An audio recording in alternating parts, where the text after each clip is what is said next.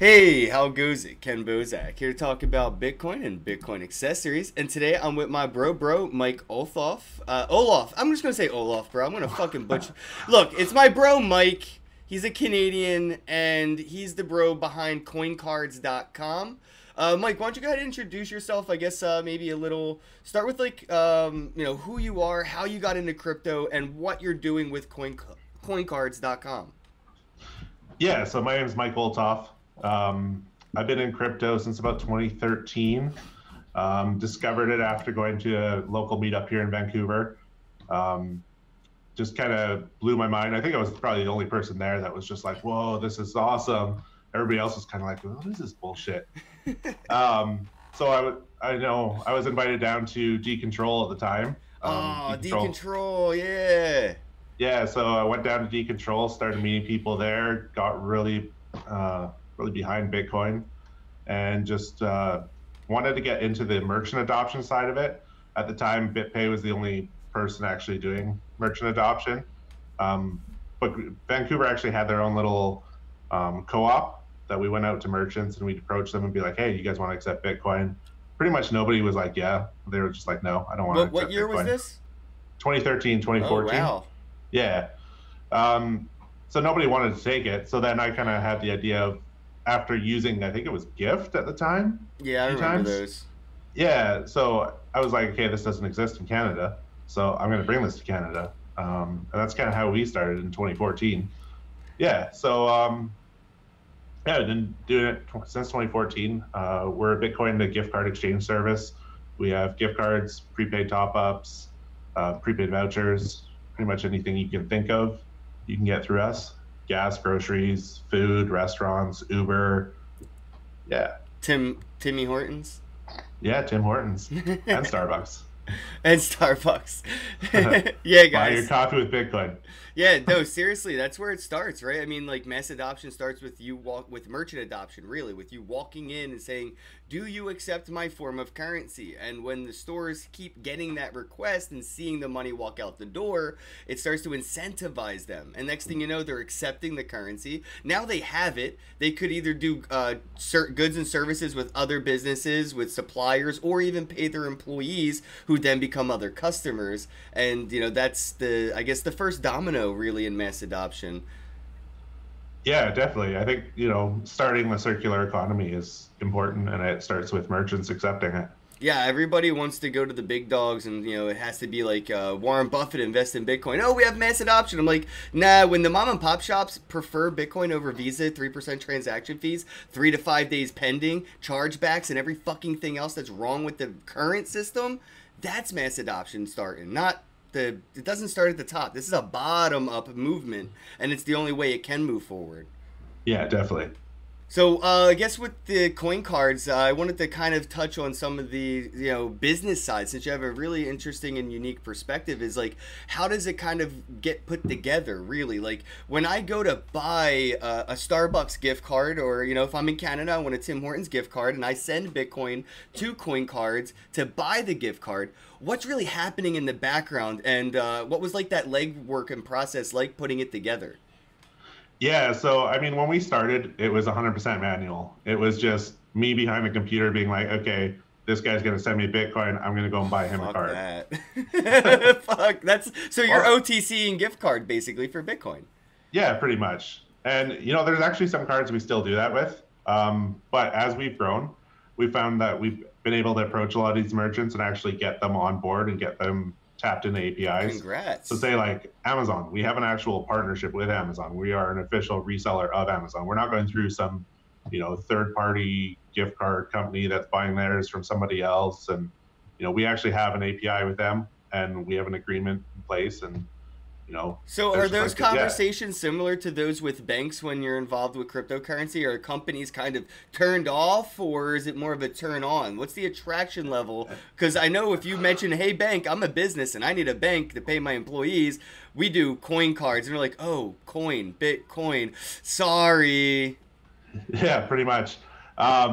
So I'd say retailers are a lot more open to it. So the process that I've noticed is basically the retailer gets excited. They're like, yeah, you want to sell our product? Sure, that's cool. and then it gets hit to the legal department, and the legal department's like, hey, hold on, we got to research this a bit more. But they've, for the most part, most companies have been pretty good about it. They see it right now just as a way to increase their sales. Yeah, exactly. It's just like accepting, American Express or a Diner Club card, when it wasn't as massively adopted by customers.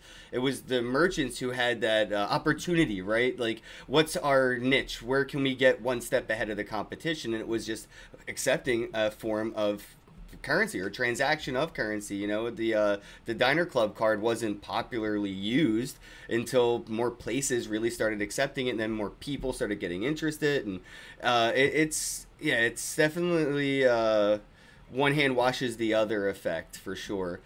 So congrats on going worldwide. I know CoinCards was Canadian based and run and operated and everything for a while now. You're running it from Canada, but it's a worldwide company. So congrats on that, man. I'm not to be rude, but like, what took so long? Yeah, so it was regulations. Fuck regulations, man. Yeah. So in Canada, we kind of knew what we were doing. Expanding into the U.S. took a lot more just kind of figuring out where we could go, what we could do. So you'll notice that our U.S. site is actually a lot more locked down than our Canadian site. You can only spend up to $2,000 a day in the States, but in Canada, you can spend almost up to $10,000 a day. That's a baller. Yeah, but I mean, you should still be able to get by with $2,000 a day in gift cards. Yeah, no, I mean, most people can. So, I wanted to bring, we had a giveaway here. I wanted to bring up the website here. So this is what the website looks like for everybody. And as you can see, it's North America, Europe, South America, Africa, Asia, Australia, everything here. And we did a tweet. I did a giveaway. I drew the winner, and here's the winner right here. So it looks like it's TTA Kringer. So Kringer, Otto, you won, bro. Send me a DM, or I'll send you a DM after the live stream. But you won $100 in Bitcoin, basically through CoinCards.com in credits. So reach out to Mike or reach out to me, or we'll start a group chat. But congratulations, bro. That's awesome, and thanks, Mike, for helping me do the giveaway. It's always fun, getting people, engaged and more interactive. And with these on-ramps, too, it's really important. Like, you see a lot of these shitcoin projects, like CoinCards doesn't have a shitcoin to go with it. So it's like you kind of get put on the back burner of the attention of, content creators, influencers, blah, blah, blah, X, Y, and Z. But it's platforms like yours that are going to help set that first domino up of mass adoption. So I think it's just, awesome to help send people to there so they can see what they can do with Bitcoin. You know how many people I say, do you know what Bitcoin is? And they're like, it's a crypto, but what can you do with it? I'm like, well, coincards.com. You can get coffee. I don't fucking like. Yeah, exactly. It's money. Yeah. And I mean, the good part about our service too is we're interacting directly with those merchants as well. So, they see the volumes. They get to see how crypto is starting to increase in volume and how things are moving. And if you don't want to spend $2 in transaction fees on a coffee, you buy a $50 gift card because throughout the month you're going to buy 10 coffees. So you're paying, $2 in transaction fees for 10 coffees, not one. Yo, you know what? This might be an interesting conversation to have with you, man, because I've had this thought for a while that basically gift cards are legacy shitcoins. I can't fucking use my Starbucks gift card at Tim Hortons. I can't send this shitcoin to that shitcoin address. It's like the same shit. You're taking USD and you're basically burning it, and you're getting stuck with this shitcoin that only works at this one platform, Starbucks. So like it's pretty much the OG shitcoin. Yeah. Actually, Canada's had a shitcoin for a long time. I know. The Canadian dollar tire. Yeah, that's Canadian tire dollar. Yeah. Yeah, that's really interesting. That's out of Alberta, right, or Quebec or something. Where's that? No. This is a nationwide company. They've had their own dollar for, I don't know, as long as I've been alive. I think I heard about it when I was in Alberta. Then at the Stampede, somebody mentioned it to me. I was like, "That's crazy." Yeah. And it's not even like a crypto or anything. It's just a digital token that they just accept. It's like almost like a Good Samaritan coupon, right? Something like that. Like you might be thinking of a Calgary dollar. That's what I was thinking of. Thank you. Oh, okay. Yeah, Yeah, that's what no, it was. no, this one's the Canadian Tire dollar. How many random shit coins does Canada have? And to Well, mention, this one's like paper. This one's like old school. Like, oh, Monopoly money. yeah, like everybody's got probably a stack in their drawer at home. That's funny, dude. That's Yeah. crazy. And you know, Canada does have a few now because there's the one you mentioned, there's the Calgary dollar, and then Buns, which is kind of like a Canadian shitcoin in a sense. It's not really a cryptocurrency, but it is widely accepted. Mm-hmm. Like, I'm just Yeah. curious. Like, what are your? Have you ever like Well, engaged I think with that's them? more in the. I haven't. I think that's more in the Toronto area. I've never heard of that over here in Vancouver actually being Okay. accepted. But yeah, I know there's definitely that. There's other ones I've heard of, the barter dollar and just like I don't know, bunch of weird shit. Everybody has their own one that kind of pops up every once in a while. Well, speaking of random shitcoins, what kind of cryptocurrencies could people use with CoinCards.com to get gift cards? Yeah, so we accept Bitcoin, obviously. We were one of the first ones to take the Lightning Network. Oh, nice. Respect. Yeah, like our node, I think, was at the time number like 200 on the network, which was back in like 2018. We take Litecoin, Dash, and Dogecoin. Of course. Nice. Yeah, of course, the Doji. Of course, Doge. Which one's the most used? Do you have any stats or anything? Like, not to pull up, anything accurate, but like off, like the head. Do you think like, is Bitcoin more used than Dogecoin or? Yeah, I mean, Bitcoin obviously takes the gig. They've got, I think, I was actually just working on this report earlier. 92% of our volume's Bitcoin. Nice. Is Yeah, it Lightning and- though? Is it Lightning though? No, actually, Lightning has gone down in usage over the last couple months. I can Which- see that. I'm a big proponent of Lightning. I love Lightning. I don't like to see stats like that, but it's just not being used as much as people are saying it is sometimes. It's UI and UX balance disproportion, man. Like, it's just not user friendly, right? And it's not prominent in enough wallets. I'd love to put more pressure on the wallets that are out there that make a lot of money off of transaction fees they skim, or they do a lot of arbitrage rounding up. These wallets do make fucking money. They ain't charities. These wallets are not charities, and I would love to see them forced into, incorporating Lightning into these wallets more. Shout out to what is that, Blue Wallet? They're probably one of the best. I think that's the one I use. Yeah, definitely. Blue Wallet. We actually did a tutorial on how to spend Lightning Network funds with Blue Wallet on coin cards. So, what would some of the risks be? What's turning people off? Like, what's a deterrent from using the Lightning Network to shop with Bitcoin on CoinCards.com? You know what? That's a good question. I think it's just too new. I think it's just something that people don't want to explore yet. They've heard all these things about getting your funds locked in channels, not being able to use them. Has that happened with any of your customers that have attempted to use the network? No, I don't think so. Channels can be forced closed, but it takes a while, and I haven't seen anybody actually lose funds on any forced closed channels. Everybody that has used Lightning Network on our service has had just great reviews about it. Awesome, man. That's good to know. That's confidence building. The good thing is too, when you use Lightning, your payment is settled instantly. Yeah, exactly. So I mean, that time period where that channel could force close or do any harm, it's really small if you're closing the channel after your transaction. A lot of people will keep it in the Lightning channel in their wallet, and in my opinion, that's more like kind of right now at the time leaving your crypto on an exchange. It's not the same. It is and isn't. But right now I don't see any reason to leave too much satoshis in a Lightning wallet, just because it's like having too much cash in my back pocket. I could go to my safe and grab some cash and then put it in my pocket when I'm done shopping, take it out of my pocket and put it back in the safe. And that's kind of moving around crypto. And I know the transactions of things, there's kind of a deterrent right now, but that's a privileged perspective.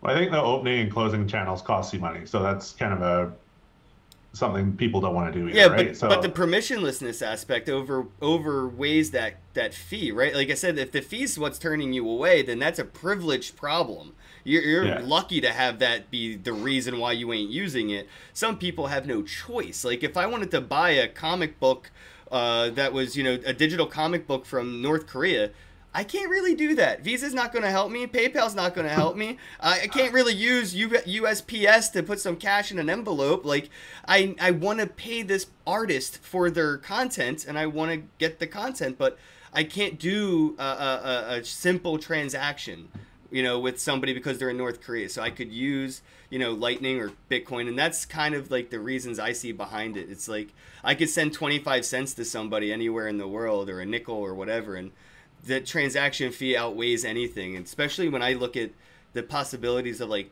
charities and things like that, instead of giving $1 to the Red Cross and a penny actually going to the cause, these Lightning channels could, potentially have these smart contracts built in to where you're just donating a small amount of Satoshis, so I don't know. It's going to yeah, be really definitely. cool. Yeah, definitely. So what's next on your to-do list with coin cards, man, now that you're worldwide, bro? Well, I mean, we launched in the States, not 100% worldwide yet. Well, it says here, North America, Africa, Asia. Oh, no locations. My bad. I didn't even Yeah. see my screen. I have it really small on the screen so I could fit everything on here. Yeah, so I think next will probably be either Europe or Great Britain. So we're gonna probably do some little bit of exploring to see where our service is wanted most, and then kind of move there and just kind of deal with all the regulation stuff as we go. I think Yeah, it's we're going to just get tougher over there with the regulations. I mean, with everything from Brexit to I mean, damn, dude, they're not having a good economic time. yeah, probably not. That's the thing that every country has their own rules and regulations, so it's kind of hard for us to like just kind of launch everywhere at once because it's like, okay, well, we got to deal with these guys, we got to deal with these guys. I mean, I'm not saying, but I'm just saying like VPNs work. That's all. Yeah. I mean, that's why a lot of companies will just say, "Oh, you're in the U.S. Bye." Like that's it. There is no option. But then you could just easily run a VPN and engage with the platform, and it's not really the platform that's really in any kind of trouble as far as I know. They did everything as far as their due diligence goes. It's just unfortunately with the way the U.S. regulates things, people are gonna it's gonna be a weird awkward moment for like Bitcoin prohibition where people are gonna be having to break these awkward small laws until the groups of people that are going against them is larger than the amount that they can contain and control. Yeah, yeah, I 100% agree with that. I always get the comment too that like, oh, I can't use Bitcoin to spend my money because I'm going to get taxed on it. Oh fuck. You know, IRS is going to, want all this report. I say, give them the report. Make it as hard for the government as possible to use your Bitcoin so that they can loosen up the laws. People are basically bending over because they're just like, oh, I don't want to comply with these laws right now. I don't want to have to submit a 500-page tax report. I say, fuck, get everybody to submit a 500-page tax report and see how quickly that law changes. Right, exactly. And that's how I feel about similar things like fishing license and stuff like that. Like, I don't feel like that I mean, I see the reason why, but I don't feel like they should be in an existence. We could self-regulate that shit. But like, it's illegal to be homeless. You're loitering if you're fucking sleeping in the woods, right? You're loitering. And if you wanted to feed yourself, like I said, with fishing or even hunting deer, like you have to pay for that permission. And that's just simple things. Like, how can you live freely if those things are illegal, without paying for permission? And then they're gonna try to regulate this stuff, but the best part is this technology will never conform. And as long as the people that, are pushed into a corner are aware of this option, plan B, Bitcoin, they're already against the fucking wall. There's no other recourse, they're already like, well, what's the worst that could happen? They already seized my bank account, they already foreclosed, my accounts, and they took my house, and what's the worst that could happen? So they're going to start to try to hide their wealth in crypto as well. And that's going to be a bottom-up scenario. Yeah. You know, a lot of these banks are just screwing over the little guy over and over and over. That, like, you know, I've seen the fires where people run from like Wells Fargo to PNC, from PNC to like fucking I don't know, Susquehanna to the next one, and they just keep going from one bank to another because it keeps, you know, something keeps happening. There's bridges keep getting burnt, but they're gonna realize they're all the same bank. You know, and yeah, exactly. You're not getting anything from them by giving them your money. They're taking your direct deposit and they're charging your next door neighbor 30% to take a loan. And they're giving you 0.01% off that loan that they charge your neighbor to take. Like, your neighbor needs surgery to live, and the bank charges your neighbor to use your money and gives you nothing for it. You know, and this is where we're going to see this technology really get adopted with smart contracts. I think, in my opinion, when we get smart contracts that are, you know, more charity based, more like bounty based, like do this, do that, or I think more peer to peer credit and stuff. Like, fuck your FICO score. You got street rat. Like, I got enough followers on Twitter that somebody will let me borrow some crypto. You know, that's my credit. I got street cred. So, like, who cares about fucking FICO score or what the bank says my credit score is? You know, yeah, and exactly. That's I don't know, my 2 cents, my 2 sats. Yeah, that's 100% true. I believe every word of that. I'm super anti-bank. I've hated banks for a long time. Yeah, dude, banks are so obsolete. The only reason they exist is because they have lobbied their ways into legislation that makes it illegal in other ways to not do business without them. Like, you can't just pay your employee in cash. It's fucking illegal. You can't do it. You have to write a check. It has to go through the proper channels. Otherwise, these people would be obsolete. We don't need them anymore. We could use PayPal for payroll. Who needs a bank? I got Venmo now, like Bitcoin. We get all these things that could replace them. They're Blockbuster, but with better lobbyists. Yeah. I mean, imagine if Blockbuster was in charge of streaming laws. Yeah, they would have just locked it down. Right, exactly. That's what the banks are doing with money remittance and transactions. It's just they get to control the narrative and keep themselves relevant. And, you know, that's why we see JP Morgan coming out with their own shitcoin to experiment with, and other banks being inspired now. And fucking social media platforms like Facebook are trying to make their own currencies.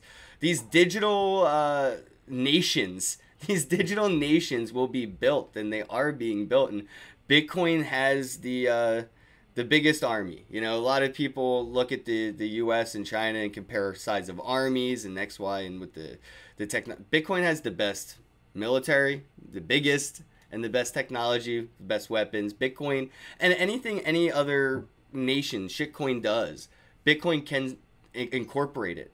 If it isn't open source, somebody will leak it. Bitcoin core devs will incorporate it. You can't sue the blockchain. There's no copyright in blockchain. It doesn't work. It doesn't even exist anymore. That's irrelevant terminology that, like, no longer stands to hold any ground when moving forward. But I kind of, like, let's move on to a different note here. Hey, I just wanted to say, hey, what's up, everybody? Brother David, much appreciated. Hey, Samir, dude. You never shared about Blue Wallet? Oh, I should do that. I definitely should do that. Bitcoin Jake, thanks for stopping by, and wake up. Hello. Dude, I wanted to talk a little bit about the vibe in Canada and crypto right now, man, because it seems that Canada's kind of leading the way. They're more upfront, you know, when it comes to the government stance on it and the taxation and everything. In the U.S., we have 4 different governments calling it 4 different things, from an asset class to a currency to fucking magic that doesn't really, I don't know, but they don't know what to call it. They don't know how to look at it. So in Canada, you know, I think it's just it seems to be more of an incentive to, like, you're not looking to move out of Canada, but a lot of companies in the US are looking to get the hell out of here, at least the crypto ones. So what's the vibe up there right now in Canada, like with crypto? Yeah, I don't know, man. Portugal's looking pretty nice right now with their new laws. Yeah, what's up with them? I haven't been on the pulse. I think they just declared that Bitcoin and Bitcoin-related income is going to be tax-free. So all the trading and everything, just 100% tax-free. So that's pretty nice. Um, Okay, that just made I've dreamed of Bitcoin replacing income tax because governments would just be mining and every transaction would be taxed. There goes the tax that they would use. Like they don't need to tax it because when you move it, they get some of because they're just it just makes sense. They're going to get more involved. They're going to figure out how to run nodes. They're going to figure out how to stake, and they're going to figure out how to participate in this new era economy. yeah, they're pretty progressive, I think, with that. I think they just basically want everybody to come there, all the crypto rich people, and just be like, hey, let's set up shop in Portugal right now. That's the paradigm shift, though, right? Like I said, Yeah, bottom up. You know, it's yeah, risk reward. It's first mover advantage. You know, a lot of these big Blockbuster. I love analogies. Sorry, everybody, but like Blockbuster was way too big to evolve. They could not have evolved into Netflix if Netflix would have given them the fucking blueprints on a silver platter. They were too big to evolve at the speed they needed to keep up with the technology. America, China, Russia, all these first world countries, too fucking big. They're already solidified in their ways. This is like the example with like Africa and skipping landlines. You're not going to see too many fucking telephone poles in Africa because they all use cell phones. There was no need for landlines by the time the technology hit their peripheral. And with these first world countries, they just don't have the time, the means, the resources to kind of incorporate it. And then the risk reward ratio, we're like Blockbuster was already making money. The U.S. is already good. We keep making debt, which is making money. We're good. But these other countries, they're pushed into that corner, that wall I was talking about, where they see this plan B and they go, well, what's the worst that could happen? We're already fucked. And that's the paradigm shift is like, you know, we see the very bottom now become the top. And if you take that perspective and zoom out, and you look at people and areas even states, cities, countries that come into wealth from those hard times, there's a lot more of that trickle down economy effect. You know, there's a lot more charitable giving, a lot more community giving back and things like that. When you see people that had to cut the last slice of pizza into three to feed the kids, like from that small hardship comes a big heart, and we're going to see that happen with these little countries becoming these new world leaders, especially with this technology. I mean, if these countries start to buy crypto like Bitcoin in troves, and then the U.S. and Russia and China decide to, that's it. They increase the investment of that nation previously purchasing that asset. Same reason why you'll never see Mark Zuckerberg buy a Bitcoin, because he'd make the Winklevoss twins more money. He can't buy a Bitcoin. If he buys one fucking Bitcoin, he gives value to the Winklevoss twins, and he can't keep up with them. If he bought the same amount of Bitcoin that they have, he's not going to make the same amount of profits. He can't keep up. So that's the same problem. That's why we're seeing J.P. Morgan and these other banks compete with things like Ripple. There's going to be so many of these things popping up, but I believe the bottleneck will go right into Bitcoin a lot sooner than later. yeah, I definitely think so too. Yeah, sorry for Yeah, that rant. no, that's okay. But yeah, up in Canada, we've got some new laws coming into place. I think next June is like the final. They're published their laws. Yeah, and they've basically taken crypto and defined it and defined what you can and can't do with it. Where you can transact with it, how much you can transact, where you need to like become a regulated entity. They've done a pretty good job with telling us what we can and can't do.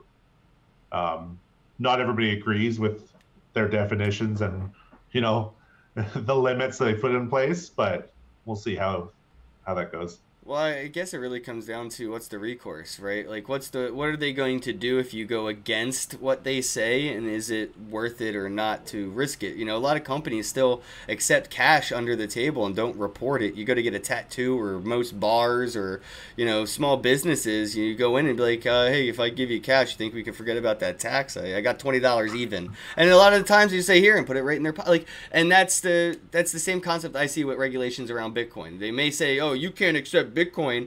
Motherfucker, if I walk in and say I got some Bitcoin and I need to buy something, you're gonna fucking take my money. Like, don't act like it matters what the government says. It hasn't mattered before. Yeah, it doesn't matter now, and it's not going to matter much later as long as it's that back against the wall scenario, these risk reward situations. And it says it's always the small businesses or the underdog that has to take those risks.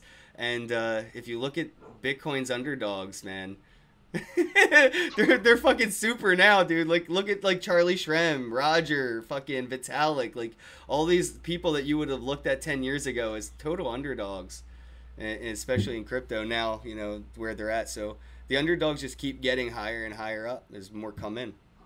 Yeah. So where do you see yourself, man, and the space and everything going moving forward? Like in a mainstream mass adoption world, like where's coin cards? Obsolete. Ooh, I want to be obsolete. Shit! Damn, the truth. Yeah, I want to be obsolete. I don't want to have to exist.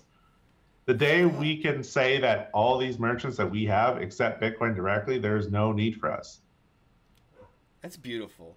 That is beautiful. Like that's just where I want to be. That's a good world.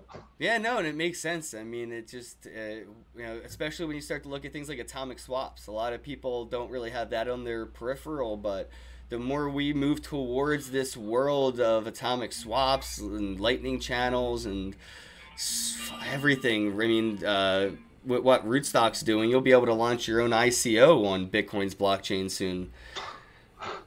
ICO is a dirty word, man. I don't. It's not fair. I don't like when things ruin terminologies for everything. It's funny though, and it doesn't always happen negatively or anything like that. But there are things where like words totally now have new meanings, and it ruins it. Not ruins it, but it like changes the context. Like if I was wearing a rainbow T-shirt right now, you'd be like, "Oh, gay pride." 10 years ago, Irish pride. It's like things change. But ICOs, I feel like they could be redeemed, man. I feel like ICOs can come back. I don't think they'll be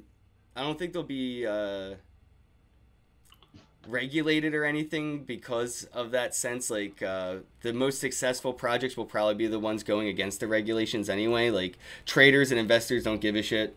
You know, in hindsight, if you're breaking any laws, you could look at, you know, every company that's made any money doing an ICO. Nobody cared if they were doing it legally or not. They just wanted to trade it. So I think that these regulations are just going to tie the hands behind the backs of, you know, the legit companies and make it impossible for them to incorporate the technology into their companies and platforms and move up. You know, the more they strangle these companies with regulations, the less they can do with it, which means the criminals are the only ones that get to evolve and adopt it. Look at piracy. Piracy has done so much for social media and streaming technology, period. Piracy. I was streaming shit on the internet before Netflix existed because you couldn't download 4 gig Blu-ray files, so people would just found a way to stream torrent files. The file that brings in little pieces in random order, you could stream that shit. I did that years ago, and it was thanks to piracy. Time. Yes! Wow, bro. Yeah, Popcorn, that was a popular iOS app, man. Back in the day when you could get it without having to jailbreak. It was really popular. Yeah, totally. And I think, you know, actually Netflix did a lot to get rid of piracy, but I see it coming back. There was a different form of piracy. You would just do user sharing. Yeah, but I think, you know, people started to be like, okay, well, what am I going to do? Am I going to sit there and download all these torrents, or am I going to pay like $10 a month and just get pretty much every movie that I would want anyways? But now I think when you see the split on the like Hulu, Disney Plus, and like CBS All Access, now you got to pay more than you were paying for cable to have all these different streaming services. I think you're going to see a shift back to piracy in the next couple of years. All right, I got some comments. Wake Up Wants Me. Can we call into the show? No. Fuck that. Kenny, I know you loved BitConnect, but that was short-lived. Yeah, man, I miss BitConnect, man. We need to get BitConnect to come back. That way Bitcoin can moon again. I think that if BitConnect were to come back and do BitConnect 2.0, we would see a $40,000 Bitcoin the next day. Cloud Token Wallet is the new way to make money on your crypto while holding. Yes and no. I think peer-to-peer loaning, things more like Celsius Network or like what's Uphold doing with theirs, there's a few now, but peer-to-peer loaning, like I was talking about, like the new era credit score. I think that's where a lot of people are going to make more money off of hodling Bitcoin. Because right now, a lot of the people that, you probably get this too when you talk to investors about Bitcoin, you're like, oh, it appreciates in value over time, blah, blah, blah. But they're like, well, how does it, make money just sitting there? Like, I have money, but my money makes money by being money sitting here. So now you have Bitcoin. What do you do with it? Well, Poloniex used to have a 2% 2-day reoccurring interest on your loans with no KYC. Boy, do I miss that. But, now you can go to like Salt or what is the other one? Celsius, or I know Uphold has one. I can't remember it right now. But there's so many different ways to just hold Bitcoin and earn more Bitcoin just by holding it. I think we've got one in Canada called Lend. Those guys are pretty good. Yeah, I met Lend actually. I think actually a Futurist. Yeah.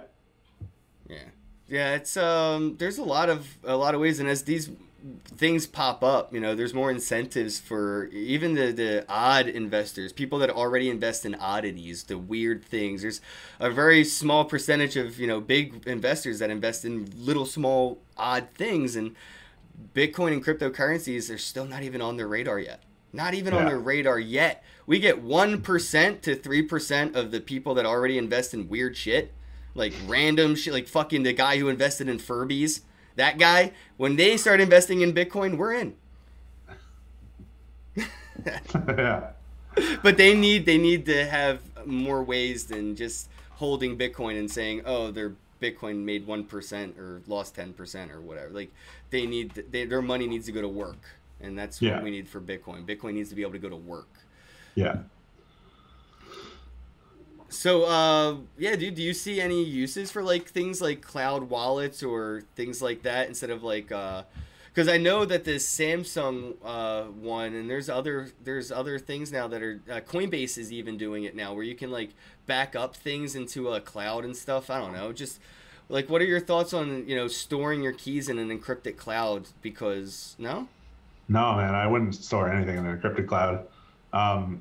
I still think there's a way for Google to penetrate it, or I don't know. Well, they built the encryption, so it would make sense. Yeah, exactly. I mean, the U.S. government is probably at some point going to be like, "Okay, I want a backdoor into that. I want to be not even if it's the U.S. government. What if it's one of the Google employees that says, "Here's here's a protocol. Sweep anything that looks like a private key." Yeah. Well, look at was it the Capital One hack? Was like an Amazon employee. She just basically went into their AWS instance and started hacking shit. Like, there's always going to be some sort of backdoor that, I don't know. I don't trust anybody. Yeah, I don't, not to dox myself too hard with like my securities and stuff.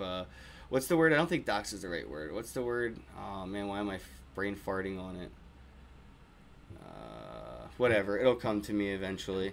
But I use the broken up private key method. You just break it up into 3 pieces. Shamir? The Shamir sharing secret? Yeah, there you go. Yeah. I think that's a pretty solid method. And actually, Trezor just released their own method of doing it with the Trezor.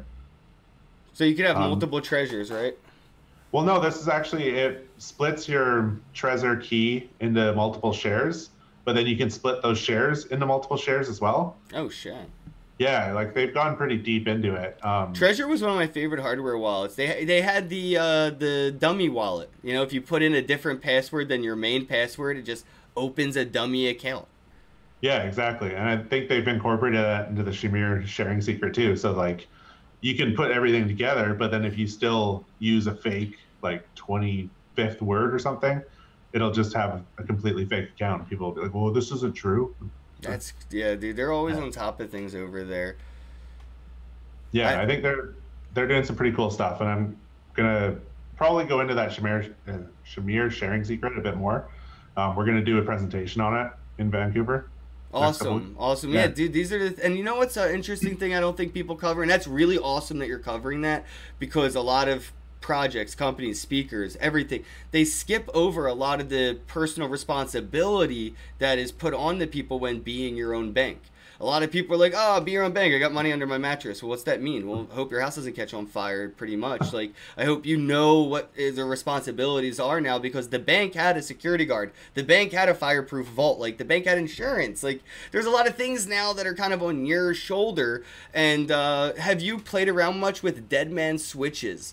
Because no wallet that I use, none, I have no wallet that I can use in a mainstream way that has a built-in Deadman switch, that if I were to lose my private key or lose access to that wallet, protocol over time would trigger, and it would send those funds from the lost wallet to maybe a backup wallet, maybe my lawyer's wallet or my accountant's wallet. So if I lose access to my wallet 90 days after an activity, Deadman switch, it goes over to the next wallet. So it just, some of those things nobody really touches on. Have you ever played around with that?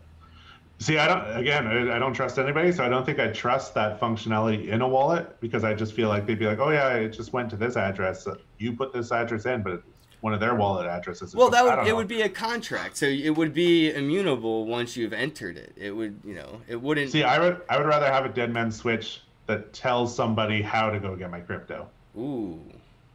Like a Da Vinci Code maze or an Easter egg. Well, yeah, even just an email that shoots out to them and like, hey, Mike's probably dead. Go find his crypto this way. See, now people have like said to me that they've like backed up their private keys in an email. Like I think the Exodus wallet on your computer or whatever, it suggests that you back up your private keys by sending yourself them in an encrypted email. I'm like, well, Google email or whatever email, Yahoo, whatever you're using now has your keys. I'm not. Yeah, exactly. Yeah. I worry about third-party keyboards in general, or like the keyboard on my phone. It terrifies me. Like, I talked to John McAfee about this in Spain. We were at the bar, and I was like, dude, I know like you get drunk and fucked up a lot, but you have a lot of typos, and like why? And he was like, well, I don't use autocorrect, I don't use predictive text, and I don't use third-party keyboards because they log everything. And I'm just like, damn, dude, my tinfoil hat just got a little bit tighter. So like, thinking about the times I've recovered a private key on my phone to pair a wallet skeeves me out, dude. It feels like unprotected sex through a glory hole. I just, because now I don't know if this keyboard has logged that phrase, and now it's somewhere in the background of the cache data of my keyboard, it's sent out a bug report, and now my private keys are in some server somewhere. Yeah, no, that's crazy. I never even thought of that. Yeah. So pairing wallets terrifies me, man. I fucking hate it. I hate pairing wallets. I don't like to do it. I just don't. I don't know.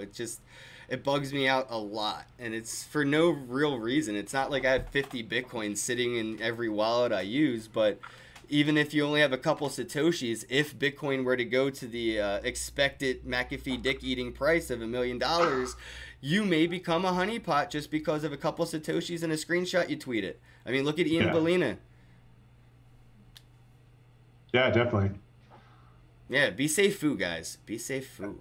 As I think as the price goes up, the honeypots are going to get bigger, and more people are going to attack you. Yep, exactly. Yeah. And the wrench method has been implemented now more than ever. So just be really careful, guys. Like, people aren't spending time to attack and hack you as much as they are just threatening you in person. Well, even look at SIM swapping in the crypto space. Like, that's gotten out of control. Yeah, that was really rampant a year ago. AT&T did nothing to fucking help that. Yeah, well, even Jack got SIM swapped like a couple days ago. I know, his Twitter got oh my god. Jack's account got hacked. Bitcoin never gets hacked. Short Twitter, long Bitcoin.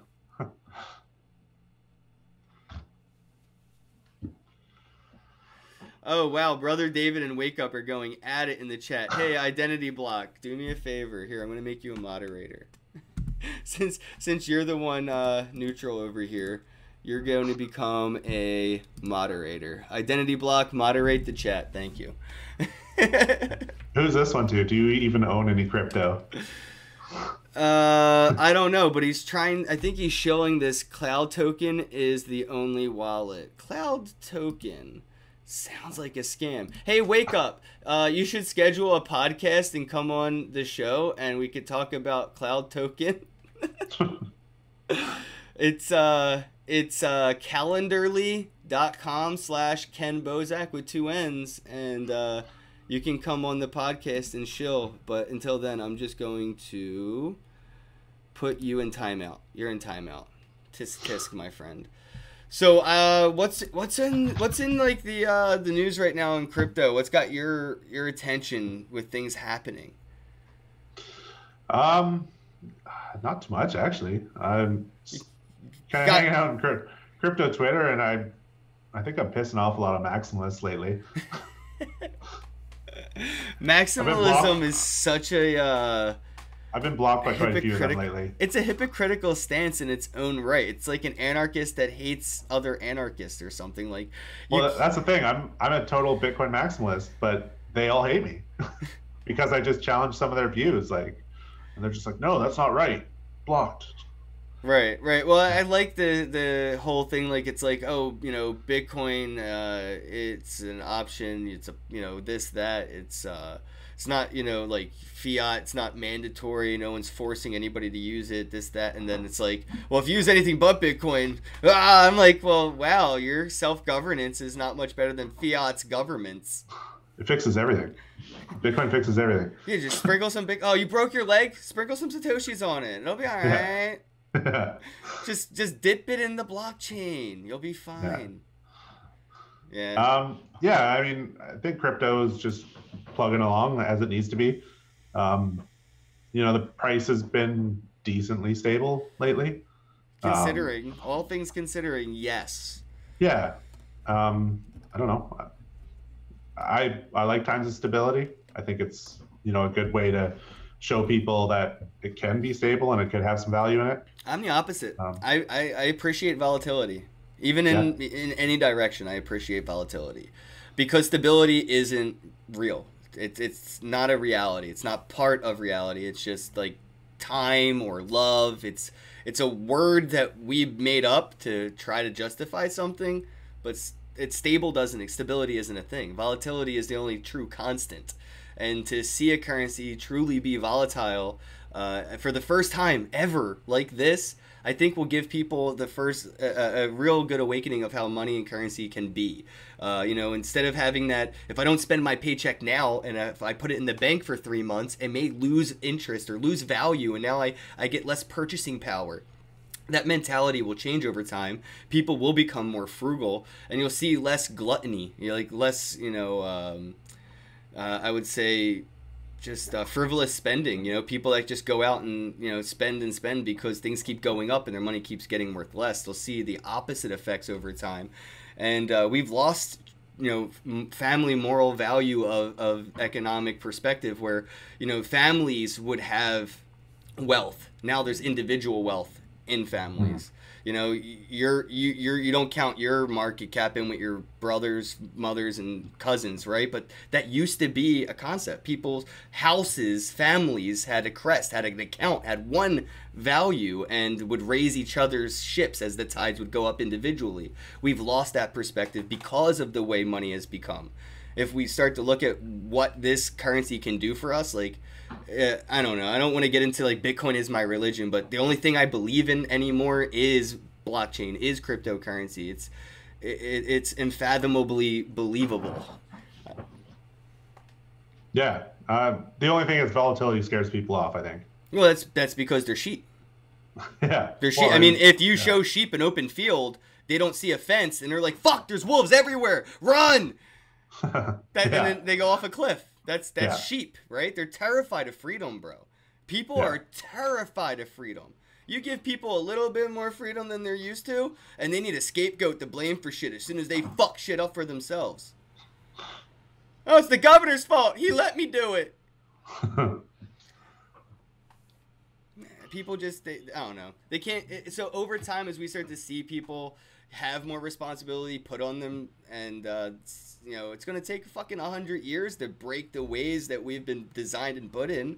The industrial line economy has brainwashed and manipulated people into a linear line of fucking life. You don't see much entrepreneurship because it's so disincentivized.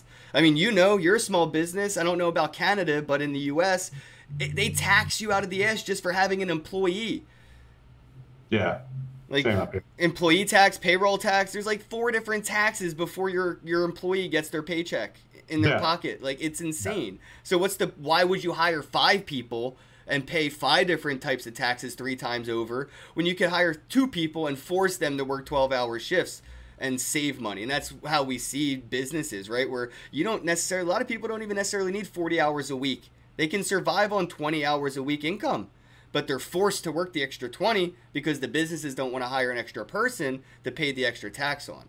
So it's so broken from the whole thing up and down. It's going to take a while to see it evolve. It's only 10 years. Yeah, man, 10 years. Bitcoin's only 10 years old. It's a baby. It is, yeah. It's a baby. I mean, what's fiat? The US dollar is 70 years old? I'm not sure.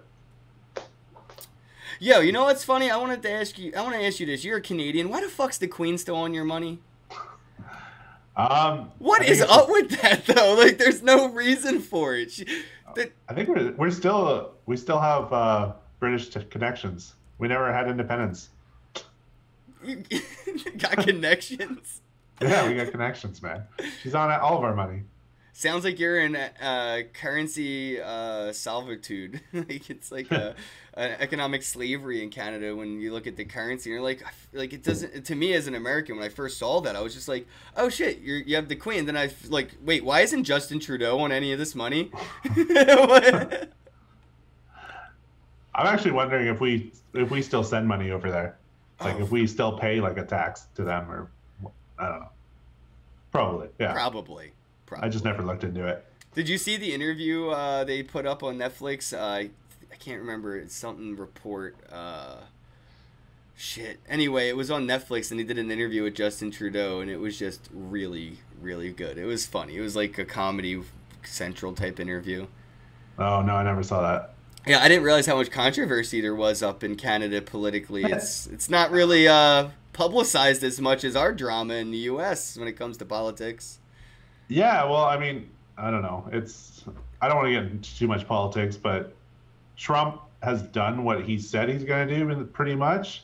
Justin Trudeau's just been a fucking lying piece of shit most of the time. Yeah, let's save the environment, but let's get more oil.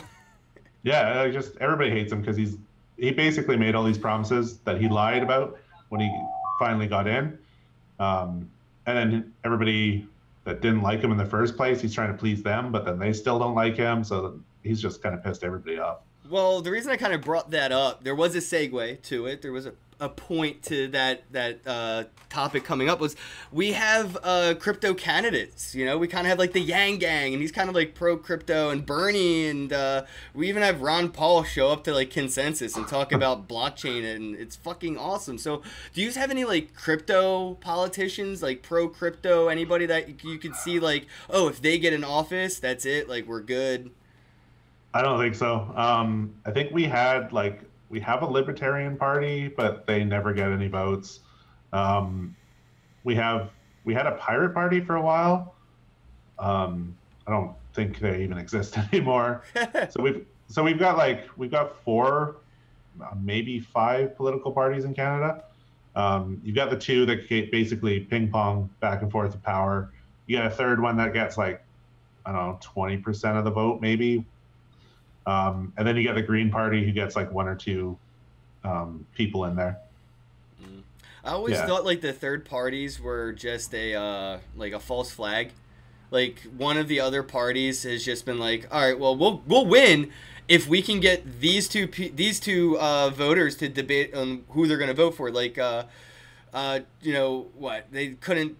In the U.S., it was like Bernie, Hillary, Trump. And because Bernie and Hillary were running, nobody could pick just Hillary, right? They were like divided. So like Trump won.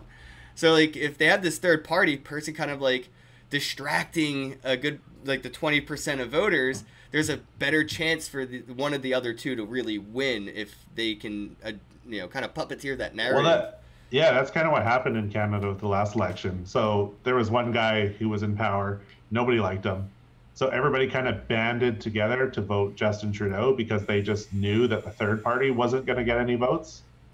So even the people that would have typically voted for the third party voted for the second party, just kind of because it was the lesser evil. Yeah, that's smart. That was a smarter move for the voters to make, at least at the time. With hindsight, perspective is 2020, guys. But yeah, I wonder if we're gonna start seeing more politicians and world leaders use this as a platform to kind of as publicity stunts or as an attraction. We see topics come up, in society, and politicians use that as a soapbox platform to kind of springboard off of topics like climate change or transgenders or the LGBTQ community, things like that kind of become now marketing campaigns. And I think crypto kind of increases in that mainstream attention.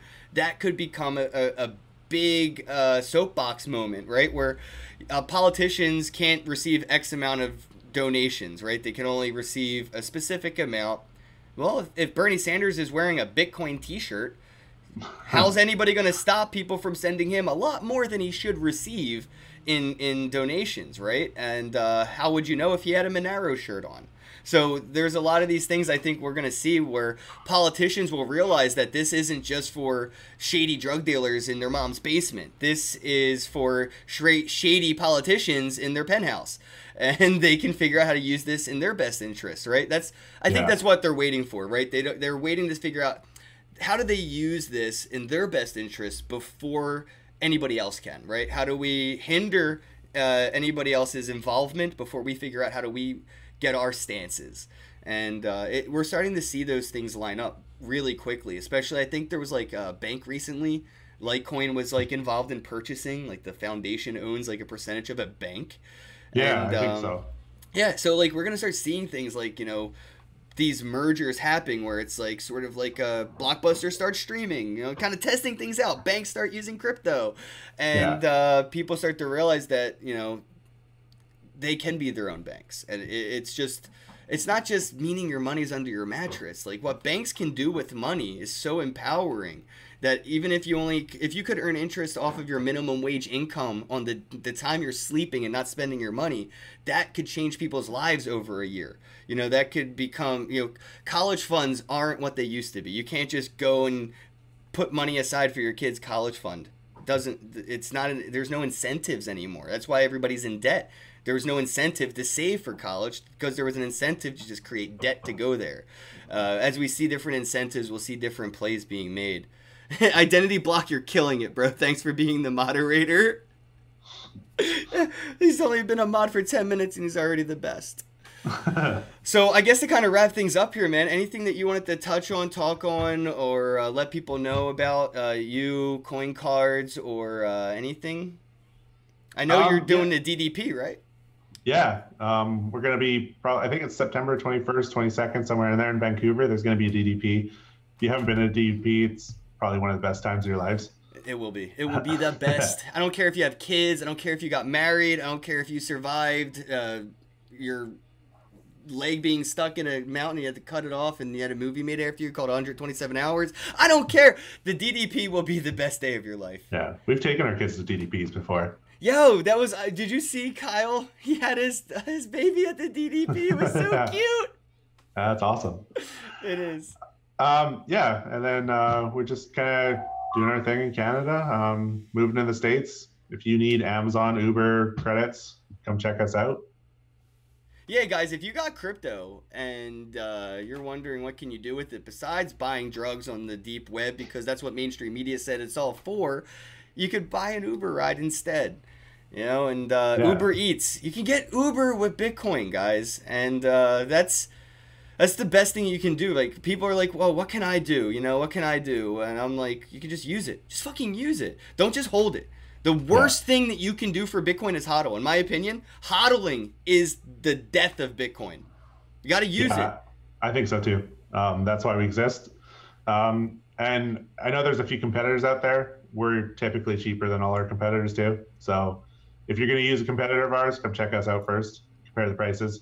Yeah, probably dude. cheaper. Oh shit! Somebody make Make a Bitcoin kayak or whatever it is. Like when you compare prices on like travel sites and shit, that would be cool. Pretty awesome. That would be, because there's only like 2 other competitors I could think of, and like you said, they are pretty pricey. I think it's because they have like that legacy and they kind of flex on their users. Like, you know, with MoviePass, over the fucking months of MoviePass, it was like $10 a month, then it was 15, then it was 20, and you kind of see the things increasing over time because they kind of have monopolized, right? Yeah, exactly. And that's what I like about, you know, competition and you know, more options. I'm not a big fan of monopolies, you know, and I'll admit I'm a fan of your competition as much as I'm a fan of you. Like I love everything evenly, you know what I mean? Like, and the fact that there are these options out there, it means a lot, especially when people, you know, they're like, oh, I need to get something to eat, or I'm like stuck at the airport, I don't have a ride. Well, here, I'll send you some Bitcoin. Grab yourself a Uber ride on coincards.com and you're good to go. You know, and it's just, I don't know. When people start to see the convenience factors of it, it'll pick up. Same way, like when people saw the convenience factor of PayPal, and then the inconvenience factor of having their accounts locked and frozen and their money stolen because PayPal is a scam. Yeah, that's one of the reasons I actually got in and started looking into Bitcoin too, is PayPal blocked my account at one point. I was like, oh, fuck you guys. Were you buying drugs? Because you shouldn't. No. You should use Bitcoin for that. That's what the news told me to do. No. PayPal's awful, dude. I've seen a lot of sex workers have a lot of problems with PayPal, and it's just like straight up stealing their money. Like, it's just like a pimp walked into their fucking bank and just said, "I'm gonna take all this money. I know you sucked a lot of dick for this, but it's our money now. We're PayPal." Like, fuck you, PayPal and Wells Fargo. I think there was Janice Griffin. There was one of these A-list celebrity, you know, adult content creators whose bank account with over $1 million was frozen because against the bank's terms and services, she was a sex worker. Legal. Everything was legal. Taxes and everything on the books. But because that was her job, the bank said, your money's kind of locked and we're going to have to figure everything out. And dude, could you imagine millions of dollars in the bank just locked? No, I can't. You can't unsuck all that dick. You just can't unsuck it. Yeah. So that's the incentives people are going to start to, you know, see when they see these convenience platforms really not so convenient. And merchants are going to keep, you know, doing the same when they see these American Express fees and chargebacks and delays. They're just going to eventually get pushed into that corner. These monopolies keep flexing on them. And, you know, and that's where crypto comes into place. Yep. And hey guys, if you're watching this, I want you to let me know in the comments what you bought with Bitcoin today. Go buy something. Netflix, Uber. You got Pornhub on coin cards? No. All right. Well, you can't do that yet, but eventually. So Mike, thanks a lot, man, for coming on. I appreciate your time, bro. Yeah, thanks for having me, man. And Always guys, good. Check it out, coincards.com. And yeah, dude, just fucking use your Bitcoin. Do something with it today and brag about it. You have all these people bragging about hodling and doing nothing but staring at their Bitcoin in their hardware wallet. Like, oh, no. Use it. Give it to somebody and show them how to use it. That's the next step. Give somebody $5 in Bitcoin and show them how to get some Uber credits with it. That's how you can show people how this really works. And that's how we get mass adoption. I love you all. Thank you all for tuning in. Big shout out to Identity Block for being the moderator. And yeah, Wells Fargo is like the cartel. Fuck Wells Fargo. Have a day.